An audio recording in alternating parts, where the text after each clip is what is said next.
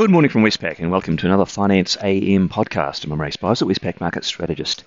In the financial markets overnight, sentiment flipped to a downbeat stance. The S&P 500 is down 2% on the day and the defensive US dollar is higher. And bond yields, which initially rose a bit, retraced those initial gains. There was some disappointing economic data, notably US consumer confidence. In the currency markets, the US dollar index is up 0.5% on the day. With all of the major currencies underperforming the US, the Aussie dollar fell from 69.64 to 69.07, so only a moderate fall. The worst performer was the Kiwi. It fell from 63.14 to 62.37. The Aussie Kiwi cross rose from 110 to 110.81. In the interest rate markets, the US 2-year Treasury yield initially rose from 3.08 to 3.15, but then ranged sideways, while the 10-year yield round-tripped from 3.18 to 3.26 and back again. Australian interest rates were pretty range-bound via the government bond futures markets. 3-year range between 3.53 and 3.6, and the 10-year range between 3.84 and 3.9.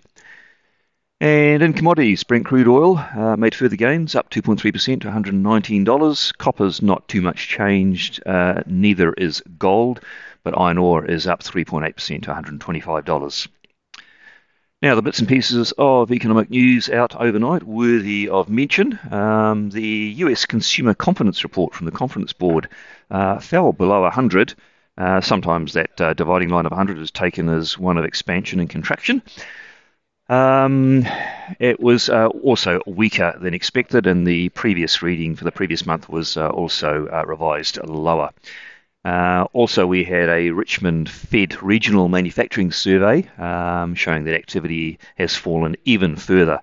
So we're getting a number of these regional activity surveys showing fairly weak levels of activity, and now we've got falling consumer confidence. Suggestions that the tightening stance of the Fed is starting to have some effect. We had housing data out for the month of April, so it's a bit dated, and it was mixed, but it was pretty much close to expectations. We heard from a couple of Fed members, Fed member Williams, who's considered to be a moderate and therefore a pretty good barometer of the committee overall.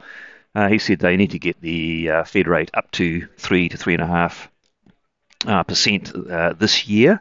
And the main debate at the next meeting in late July, will be whether they go 50 or 75.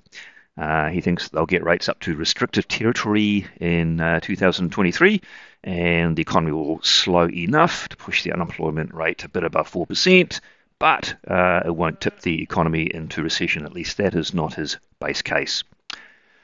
We also heard from Fed member Bullard, who's a known hawk. He published an essay on inflation saying they've got to get ahead of it, and keeping it low and stable will promote a strong economy.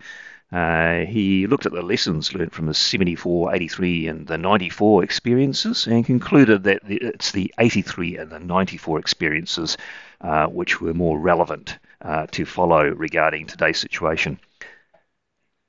And in Europe, we heard from ECB President Lagarde. She said that they're going to take the first step of applying flexibility in how they reinvest maturities from their QE program to counter fragmentation pressures, and that will kick in from the 1st of July.